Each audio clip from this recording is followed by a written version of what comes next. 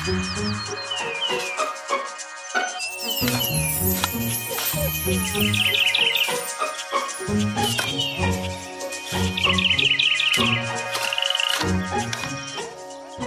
to the Plant a Trillion Trees podcast. I'm Eva Monheim.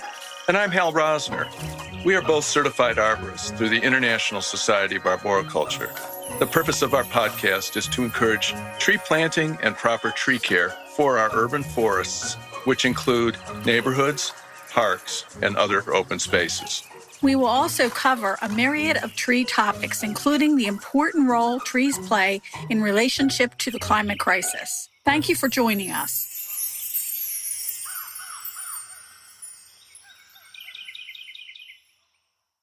We'd like to thank our sponsor, Monheim Microphones.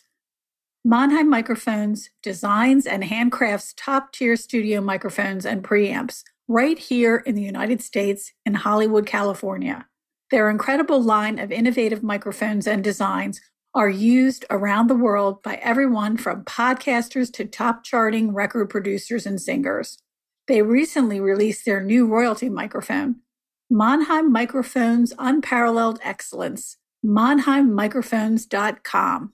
In 1943, founder William Green purchased McCoy Feed and Coal Company, and Primex Garden Center was born. Primex Garden Center is now in its fourth generation of Green family ownership. They offer a wide selection of organic and conventional garden solutions, in addition to 2 fully stocked tropical houseplant greenhouses, along with annuals, perennials, trees, and shrubs. As the gardener's resource since 1943, Primex seeks to nurture both plants and people through quality, care, compassion, and community. Making your lives greener makes theirs brighter. Primex Garden Center is located at 435 West Glenside Avenue in Glenside, Pennsylvania. This podcast is being recorded on March 31st, 2023. Roby Babcock is the marketing director at Iseli Nursery, a wholesale dwarf conifer and maple grower located in Boring, Oregon. Roby has a Bachelor of Arts in International Studies from the University of Oregon and a Master of Science in Landscape Architecture from the University of Arizona. After graduating from the University of Arizona, Roby managed an 11-acre cactus and tree nursery and did freelance design. When he returned to his home state of Oregon a decade later, he took a position at Portland Nursery and served in a variety of roles. Gardening has been a passion since his childhood, and he has created an expansive garden at his home that blends zone-defying cacti, agave, and succulents with specialty conifer specimens, manzanita, and plants native to the Pacific Northwest. Roby is a photographer, and his passion has led to many opportunities, including his position at Iseli Nursery. Developing social media content in combination with the Iseli website, he helps to communicate information about Iseli's plans and goals as a company. Currently, he is working with a team to produce the new catalog. Welcome to the Plant a Trillion Trees podcast, Roby. We're delighted that you could be with us today. It's nice to be here. Thank you. Yes, I'm excited to hear more about the nursery. Did a deep dive on the website, and man, it just takes me back to the earliest days of horticulture and being in college and looking at plants and being overwhelmed by their beauty and variety. And it's such a specialized nursery and evidently one of the top companies in the world, as I understand it. How did you get into marketing for Iseli? Well, it's kind of a roundabout experience for me. When I started out, I've always been into plants my entire life. So it was a natural fit for me. So I would go back to when I was going to school in University of Arizona for landscape architecture. I think that's when it really kind of took me to the next level. I learned a lot about design principles, and it was learning the programs like InDesign and Photoshop that I use every day. And even though I didn't exactly go into landscape architecture, I think it kind of set me up to do these sorts of things. And during that time, I also became really interested in photography and social media. So it was sort of the beginning of all of this. I have been a photographer for more than a decade at this point. I went to Portland Nursery after being in the desert for about a decade. and kind of reconnected with the Northwest plants. And I was lucky enough to be able to go on a tour of the Iseli garden. I remember it being a very formative experience for me, being able to see all of these conifers, which I had started collecting myself in their full size, which was eye-opening to say the least. Yeah, I bet. There was a photographer at the time that took a group shot of us. Randy, I didn't know him at the time. And I remember thinking what an amazing position that would be to have a job as a photographer for a place like this with all of the gardens and the plants. So I'd say about several years later, Randy ended up retiring. And the person that was in the wings to take over that position did so briefly before life took him in a different direction. The position opened up for me. I heard about the position, went through an extensive interview process, and luckily ended up with the job. April 11th was my first day. And just to clarify, are you from Arizona or from the American Southwest originally? No, I many generations in Oregon, so all of my family is here. But I went down to master's program in University of Arizona, so I was down there for about a decade. So I have kind of that duality of my taste for agaves and cacti, but also my interest in ferns and moss and conifers. Gotcha. That's quite a complement of plants because, when we think about trees in the desert, we have these huge cactus and they actually play the same role as a big tree. Most people don't even think of that when we look at cacti and say, they are the trees of the desert. Yeah, 100%. I ended up managing a cactus and tree nursery for 3.5 years right on the edge of the desert in Tucson. We sold saguaro cacti, which would get about 15 feet tall with lots of arms. And you get birds that live in them. You have the fruit that is eaten by birds and other animals. And yeah, it's a different ecosystem, but there's a lot of parallels. Exactly. What do you think motivates your clients when they're visiting? And I'm assuming, I notice you have a nationwide sales force, right? So you're shipping all over? Correct. Yeah. It's a pretty diverse customer base, really. We sell from Louisiana to New York to Vancouver, BC, so all across the US and Canada. But I think what Iseli is typically known for, one thing that we hold as a high priority is quality. The nursery started in 1975, and there have been a lot of changes since then, but it's definitely been a number one focus is when you look at an Iseli plant that it looks how it's supposed to look, that everything we ship out is up to that level of quality.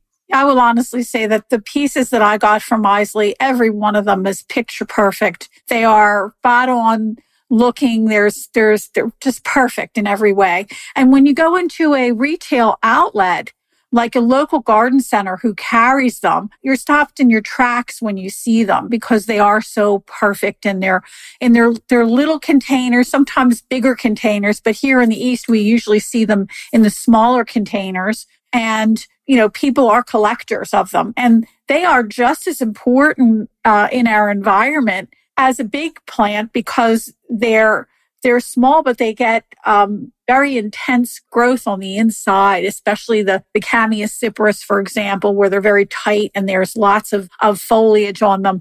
But the root systems are very robust and extended. So, I think all of that goes into what I like about Iseli. Your product stands out on the shelf. There's nothing else like it. Well, thanks for saying that. I feel the same way. I mean, again, I was collecting these before I ever got a job here. So it's something that drew my eye. I look at them more as showpieces, kind of collector's items. I mean, certainly you can use them in a variety of fashions, but I think a lot of the things we sell are kind of meant as careful additions to a garden. And I think the longevity of it, when I think about, the changes in the Iseli garden, for example, I get to do a little bit of dabbling in redesigning sections of it, or at least that's something that I'm going to be doing more of. And just thinking about how it grows over time. So, you may acquire a small plant, but over time, it definitely will develop. So horticulture, as we know, has so many specializations, Roby. And I'm just wondering, do you think that the people that buy your company's trees, do you see evidence of high specialization like bonsai or just the conifer people? Or do you feel like a lot of Iseli's plants find their way to a distinctly urban market? Well, I was thinking about how I would say our customers are about as diverse as our cultivar offerings, really. And since I'm in charge of the social media, I get to interact with a lot of them. I'm not in the sales department, so I'm not actually interacting in that way. But because I kind of get a catch-all from Instagram, Facebook, YouTube, I'm interacting with all these different interests. So we do have a lot of bonsai people. We have a lot of collectors, Japanese gardens, urban, rural, pretty much everything. And because we do offer so much diversity, it's interests and geography. Just because of all the different places that we sell, I think there's a lot of diversity in that. I think it's really wonderful that I can say that people in the city have no excuse for not having a tree because you don't have to have a big one. Nobody ever tells you what size you have to have, but you could have a 12-inch tree in your garden, or you could have a 12-inch tree on your patio. And people use all kinds of excuses as not to have a tree. Mm-hmm. But a small tree like that is not going to rip up your sidewalk, and it's not going to destroy your neighbor's whatever.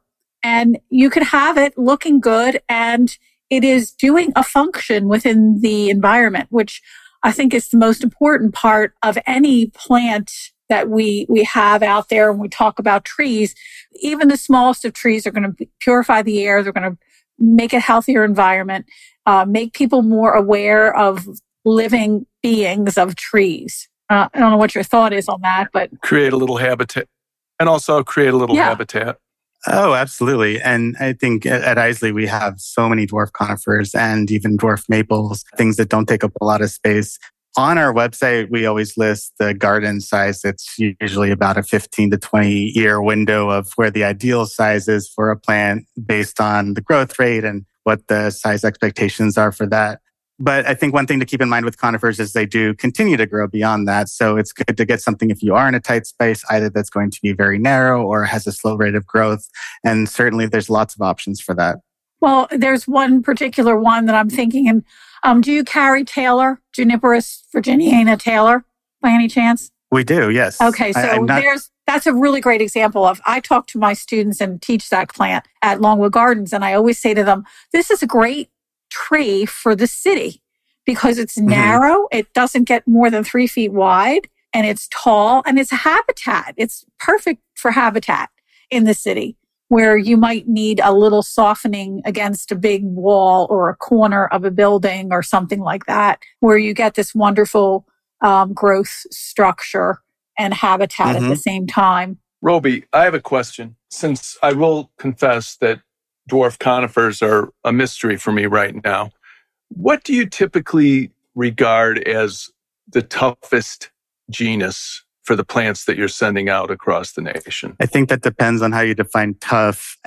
As far as cold tolerance, I think Picea pungens is a very good one. We have the Mugo pine line, the True Dwarf line, good to zone 2.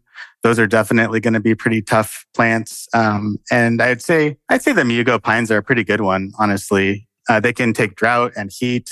We are pretty mild climate-wise here in general, but we did get that heat wave, I think it was 2 years ago, where we got up to 116, which is unprecedented here. Our True Dwarf conifers didn't have any burning from that. They handled it pretty well.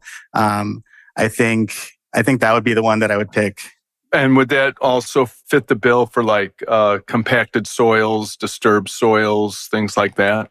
I would say so. I mean, I think conifers are pretty flexible in general. They're pretty tough plants. Okay. And I'm assuming that would also mean for that they would find a home in container plantings within reason. Oh, yeah, absolutely. I mean, and you have the right size container. Yeah. They like good drainage. So I think containers are a pretty good option for a lot of them. Yeah, gotcha. The Mugo pine is seen a lot down in South Philadelphia in the city, where people have very narrow sidewalks, but they have to have their green out front. And Mugo pine is usually what I see. And I've seen many of your plants purchased. I could actually see the little tags in the pot that says Iseli Nursery. Just FYI.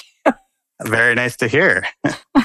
I'm thinking with social media, I'd love to talk about that a little bit. It must give you an opportunity to kind of put your finger to the wind in terms of upcoming trends and such. Are you able to gauge that from what people are giving you in terms of comments and feedback? Yeah, 100%. I mean, like I was saying before, I've been a photographer for over a decade, and a lot of that is just on social media. And so I'm kind of used to interacting people in that way and putting my images out there. So I think it's a great way to kind of put your finger to the wind, so to speak. With Iseli, it really gives me an opportunity not only to research all of these things that I'm posting and kind of learn with people that are seeing these posts, but also to get their reactions to it and their questions. So for me, social media has been a huge learning opportunity and also a great opportunity to share what I've learned with people. How long have you been involved with the social media end of things? Early onset, like 10 years or? I first got onto Facebook sharing probably 2008, but I really got my photography career started on Instagram. So I'd say more recently, but yeah, about 10 years is what I would say more seriously. So I have my photography page and then I also have a garden page. So I've kind of been doing this for a long time now. I'm just doing it for an actual job. That makes it very nice, doesn't it? Exactly. So it's sort of like I've learned a lot of the hard lessons before I got here. So it makes it a little bit easier to make good decisions. That definitely makes you a seasoned marketer. So after a day, Roby, of working screens and engaging on social media in multiple formats, are you able to close the laptop at the end of the day and walk out in the garden and lose yourself? Well, I suppose that's... I never really get away from my phones, but it's something I enjoy. But the great thing about this is I can open my door and go out into the garden, and technically it's part of my job. So we have vans that you can drive around on the farm because it is such a large place. And so, I could just go out and photograph, the different greenhouses, take a walk in the garden, photograph the things that are happening. And I like to do that on a regular basis for my own screen time, but also just to kind of see what has been happening out there. Yeah, it's funny. I think we all have our own relationship with technology and social media. For me, as an arborist, a lot of the people that climb trees have outfitted their hard hats with GoPro. And so, it's almost like the two worlds meld into one. You're seeing live footage of someone up in a tree pruning a tulip tree or something like that. And then you leave the house and go for a walk and, hey, there's a tulip tree right in the neighborhood. The lines blur a little bit for me, at least. My question is, what do you see coming down the line for new plants, Roby? I know you have quite a bit coming on. What can you share with us, kind of peeking behind the curtain? Well, can I mention a couple that we just released more recently? Absolutely. Okay. We're all ears.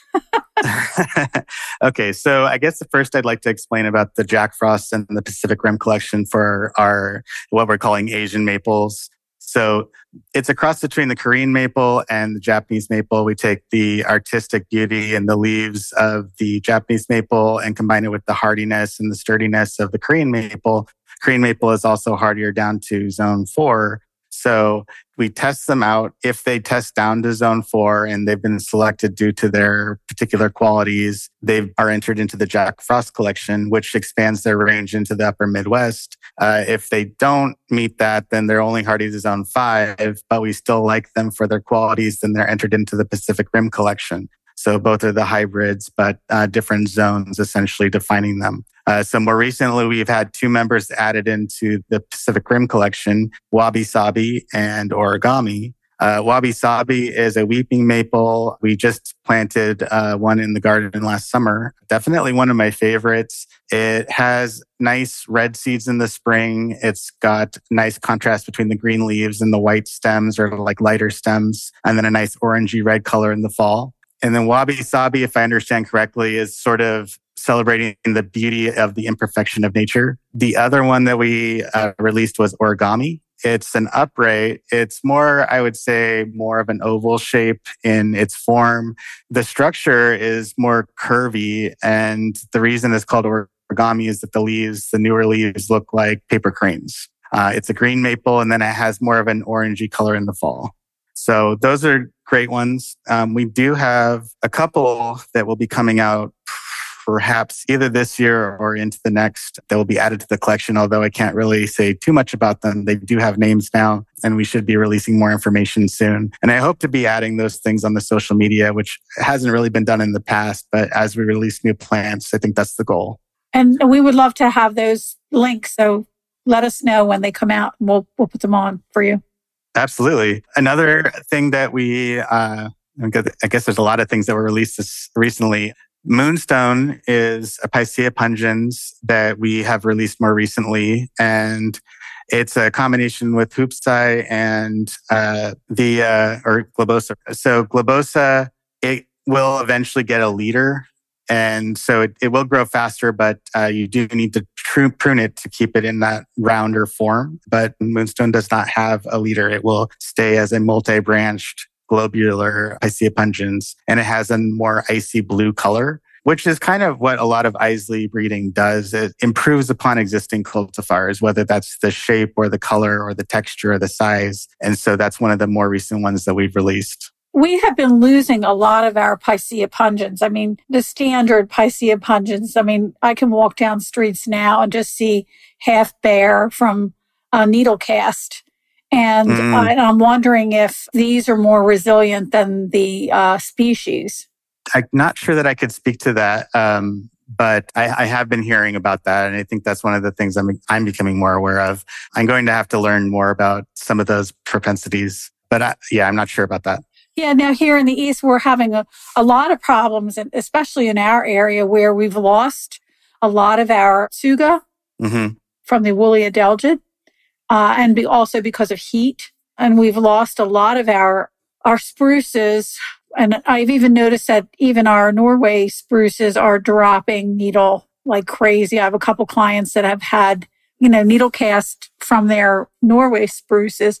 So I'm kind of concerned about that. There's tried and true conifers from your company that will withstand our ever increasing heat here in the East and the high humidity. And I would imagine that many of those would be in the Chamaecyparis group or the Cupressus.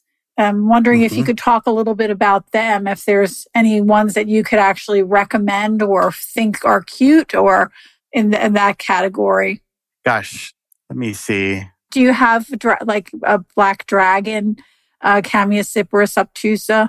It's a black dragon. It's a very vertical form. And I'm sure that not everybody knows all of them because there's so many conifers that you carry. I can't even imagine knowing them all. Yeah, it is a little overwhelming. I know them when I'm all looking at the catalog, but it is a lot of names to get into my head. I know the Cryptomeria black dragon. You're talking about the Chamaecyparis? Chamaecyparis? Yes, I'm sorry. There's Cryptomeria black dragon. And I was thinking of the narrow form of the Chamaecyparis obtusa. It's a tall, narrow structure. Okay, let me just bring that up.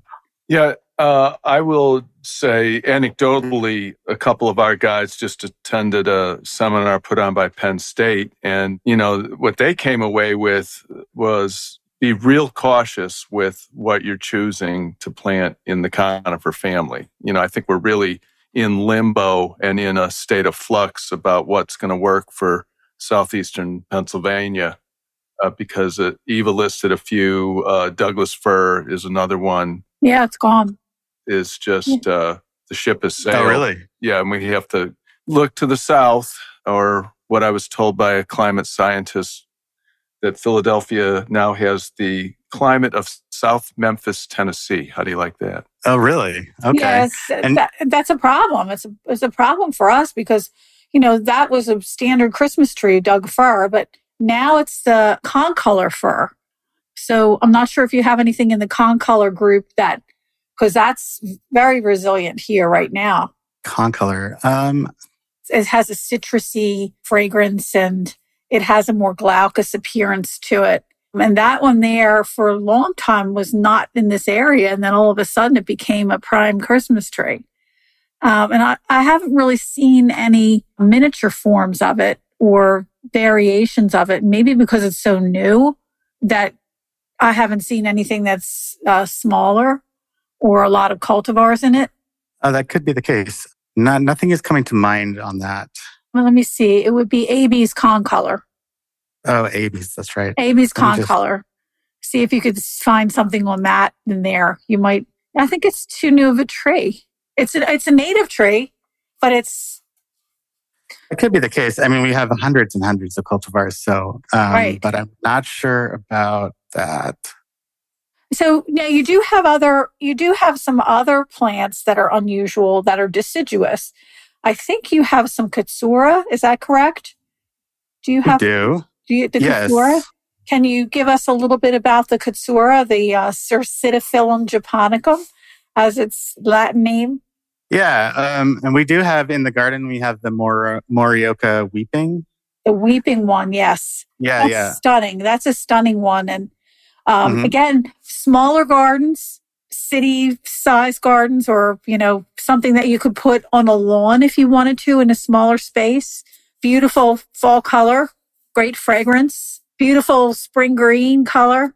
Yeah, absolutely. And honestly, a nice golden color in the fall. I've really enjoyed the ones. We have 2 of them in the garden right now. As far as we really don't have a lot right now. It's Cercidophyllum, just that one and the red fox. Okay. They're both really wonderful variations. And I think that that's something that collectors would love too, if they were out for something that's a little bit different. I remember in the 70s when the conifer gardens came out, people were planting them like crazy. And I've planted many because they were going to be low maintenance. But what people realized was there was no color change. There was no leaf color change. And especially here in the Northeast, when a couple years had passed and the people saw that there was no change in the deciduous, leaves changing and all that, they decided, hey, we don't want a conifer garden. But then I thought it was pretty smart that some people said, well, you know what? If you put a Japanese maple in, or if you put a Katsura in, or if you put something that's deciduous, that's smaller, even a dogwood, some type of dogwood, you would get color that would compensate for that loss of all that color that you would typically have. Yeah, so I think that's, one of the things, if you're a conifer collector, you always want to have something that's going to give you some color in the fall too. Oh, absolutely. And I think that's one of the things with the garden that we do have is that I'd say 80% of what we grow is conifers. And then we do have a lot of maples, but there are some companion trees and shrubs that we do have that kind of mix things up. We have some great ginkgos in the garden. We have jade butterflies, American, some nice, good small ones. And I would say one of the things I really like is the Fothergilla that we have. Oh, yeah. Yes, Fothergilla. That's great. Fabulous. Nice, large specimens in the garden, and they probably should be blooming for too long. Well, do you carry any hemamelis at all? We don't. One of my favorite trees, but no, we do not. Okay. So you still have quite a bit of deciduous material there, included with your conifers. Now, you do have topiaries too, right? I see one topiary right behind you. A big in the topiary. parterre. Yes, yes. That's our parterre. We do. We have Iseli art. We have what we call the gallery, where we have all the large specimens of giant boxes of maples and whatnot. And in that area, we have a lot of topiary as well. So we have several different pines that we prune into different forms. And then we do have the spiral topiaries as well. It's pretty impressive. Do you sell a lot of those? I mean, we definitely sell them. I would say as a proportion of the farm, it's a pretty small proportion, but we definitely sell a fair amount. Especially for a formal garden, they're great. Absolutely. It's definitely a statement piece. The bulk of your shipping, what size containers are you normally sending stuff out as? I guess I'm not quite as knowledgeable about all of the specifics as far as the sales go. That's something that I'm slowly getting into. But I mean, I certainly see a lot of 3 and 6 gallons and 1 gallons go out. That's what I was thinking. I mean, we do have a whole section of the farm that's box maples and box things. But I would say, a lot of it is going to be in that range, I would imagine. Okay. Yeah, it almost seems like the boxed material might stay on the West Coast, because I sure don't see it out here. We don't see it here. We don't see it nearly. Oh, you don't? No. And I think, You also can buy collections, can't you? Like you can buy an assorted collection of miniature or smaller containers. I know we see them in small containers. I don't even know what size that would be. Maybe 2 quarts or something like that. That would be a small tree. And you can buy a series of them or you can buy them in a collection. Right. So it's our fanciful gardens. Yes. And so they're essentially, we call them RGBs, or they're 4-inch containers. And I believe that the nurseries buy them in boxes of 25, I'm going to say. Mm-hmm. But yes, we have different collections. There's like a gold collections, different collections. And I think they're kind of fun to work with. And a lot of bonsai collectors use them as well because they're a nice size to start with. Right. It's one of my favorite places to go is going out to the greenhouses where we grow them. And you just see seas of these little 4-inch pots. They're pretty fun. And that's what I like to see when I go to the garden center, because then I know the up and coming cultivars. When I see those small containers, right, I know that, they're going to get bigger, but you can keep them small if you're bonsaiing them. But really fabulous plants. So a plant like ginkgo biloba, jade butterflies, does that have dwarf or semi-dwarf qualities to it? Let's see. Jade butterflies. I mean, it's definitely going to stay on the smaller side. Okay. We're listing it as 10 by 8. So it's certainly going to be smaller than a full-size ginkgo. Sure. But American, for example, is going to be even smaller than that. So. Oh, American. Okay, I see. Yeah, and here in the Philadelphia region, I mean, we have the oldest ginkgo in the country. So when we think of ginkgo, we're looking at a ginkgo that's 70 feet tall or 60 feet tall, and they're in the city. And especially when you go into Fairmount Park, we see these enormous, I have some beautiful photos of the enormous trees in the fall and their full yellow regalia. And they're just stunning. It just takes your breath away when you see them. So even in the small size, they're also equally breathtaking. At least I think they are. Oh, yeah. I mean, so you see the parterre out the window behind me, and just west of that, we have this American in the garden. Last fall just really caught my eye every time I went outside. And they get about 6 by 6, so it's much more contained. But when they are, in their full golden color, it's really quite striking. And I think, they're going to grow very slowly as well. So it's going to be a very contained plant, great for containers or small gardens. Yeah. I wanted to circle back, Roby.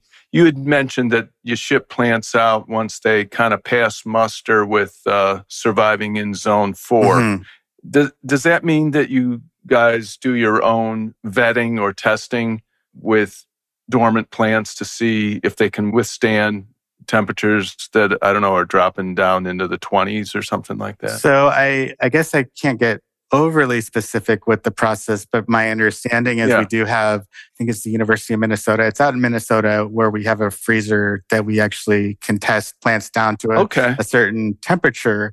And I think it's based upon the death of the bark, whether or not they're surviving that. And then there's a cooler test that we can do here, I think with dry ice possibly. Okay. But basically, it's based on that. One of the things that I'm asked, though, is like with all things, if it goes down to X zone, is it really good in this particular area? And I think that the question always gets down to the specifics of environmental. Perhaps if it's on the border of a zone, it probably would survive there, but there may always be some factors that may change depending on the location. Well, and I also think that our industry is very conservative when it lists its zones. They always list a zone higher than what it would be because they don't want anybody dissatisfied. Correct. And I know that from being in the industry and, doing PR, that you always want to err on the side of caution for your clients. And the worst thing that could happen is listed in zone 5 and it doesn't survive in zone 5 because, you had one of those freaky winters and everybody that had one, they're gone. That's not something you want to have happen. So you'll say zone 6. If you want to try in zone 5, that's up to you, but don't blame it on us if it doesn't survive. Yeah, and I think that goes back to the timeline. There's extensive testing before we release something. Going on to what you're saying is we don't want to obviously misrepresent the hardiness of something. So it could be 20 years of making sure this is exactly what it needs to be before we actually give it out to the public. Well, I do know that our Garden Communicators organization, there are many people in that organization that like to push zones, including myself, and to see how that plant's going to do in either in a colder or a hotter environment, in a microclimate. How's that going to do? And that's also something that your company and a lot of other nurseries, they have people out there that are gardeners that are testing your plant material also, that give you information back. And I find that to be incredibly helpful for the consumer, because you're not in a university setting now, you're in a home garden setting. And that information coming back is critical for, maybe you find something out about the plant in a home garden that didn't happen in a university setting. Oh, absolutely. And I think that's a great connection that we have with the garden writing organization, is being able to send our plants out and get some really thoughtful, responses as to how it's been doing. And I know that we do have some things in the wings coming out that we will probably be sending out in the future. Absolutely. And I think that to a lesser extent, social media also. I mean, I get lots of feedback of people, how their plants are doing all over the country. I think from my perspective, I mean, yes, I have Arizona experience and I have Oregon experience, but, Pennsylvania is a whole different thing, and the humidity in the summer. And so I'm kind of learning how plants do in all these different regions as well. It's a very interesting fact gathering experience. Well, and I think that that's what makes a good nursery, is that you're constantly testing, you're constantly sending out information and sending out plant material to trial in these areas, so that you're getting your feedback. And a lot of people don't realize that that's why we have botanic gardens. Botanic gardens are always testing trials in their own facilities, on their farms. And I know Longwood Gardens is always testing. Morris Arboretum is always testing. They go out on these explorations, they bring plants back and they put them into the collections and they see how they do. But also, people in the nursery trade send them to those same gardens and to see how they're actually faring in different conditions. And certainly we find out a lot about plants that way as well. And, when people go to visit and they see something that they've never seen before, they want it. But you also have to let them know if it's going to survive. And that's one of the really good ways to figure that out. And your company is very good at that. I know that for a fact. One of the plants that I can't get too specific about that we will be releasing soon. That's one of the first things that I started doing here, is to continue taking monthly photographs of its leaves and its shape and just documenting it through the entire growth season, because there are all these changes. And with a new plant, you just don't know exactly how it's going to look. And with different weather conditions, it can affect how it responds. And so it's just documenting all of these things. And a lot of the Iseli garden plants are cultivars that we've already released, but there are some that are brand new and they're growing into specimens for us to kind of learn from. Did you happen to take any pictures when it was 116 degrees? I wasn't here yet, but I have pictures. I have pictures from that summer, and it was a tough summer. There must have been some losses. I think maybe they had the supplemental irrigation. Oh, yeah, definitely. We use recycled water from the city of Sandy nearby, and it's all recycled on site. So we are able to actually water everything as needed. And certainly there are some cultivars that may have more burning issues, but it's amazing how the farm is set up. There's a lot of shade options that can be brought up if need be. But I think 116 for here is just tough for a lot of things. So certainly there was some damage. I would say 116 anywhere is a little bit over the top. It's true. Absolutely. Well, we laugh now, but strap in. We may have to. We might have more. Yeah, who knows? Yeah. Well, you've been great, Roby. I've learned a lot. You've been a great guest, and I'm fascinated by.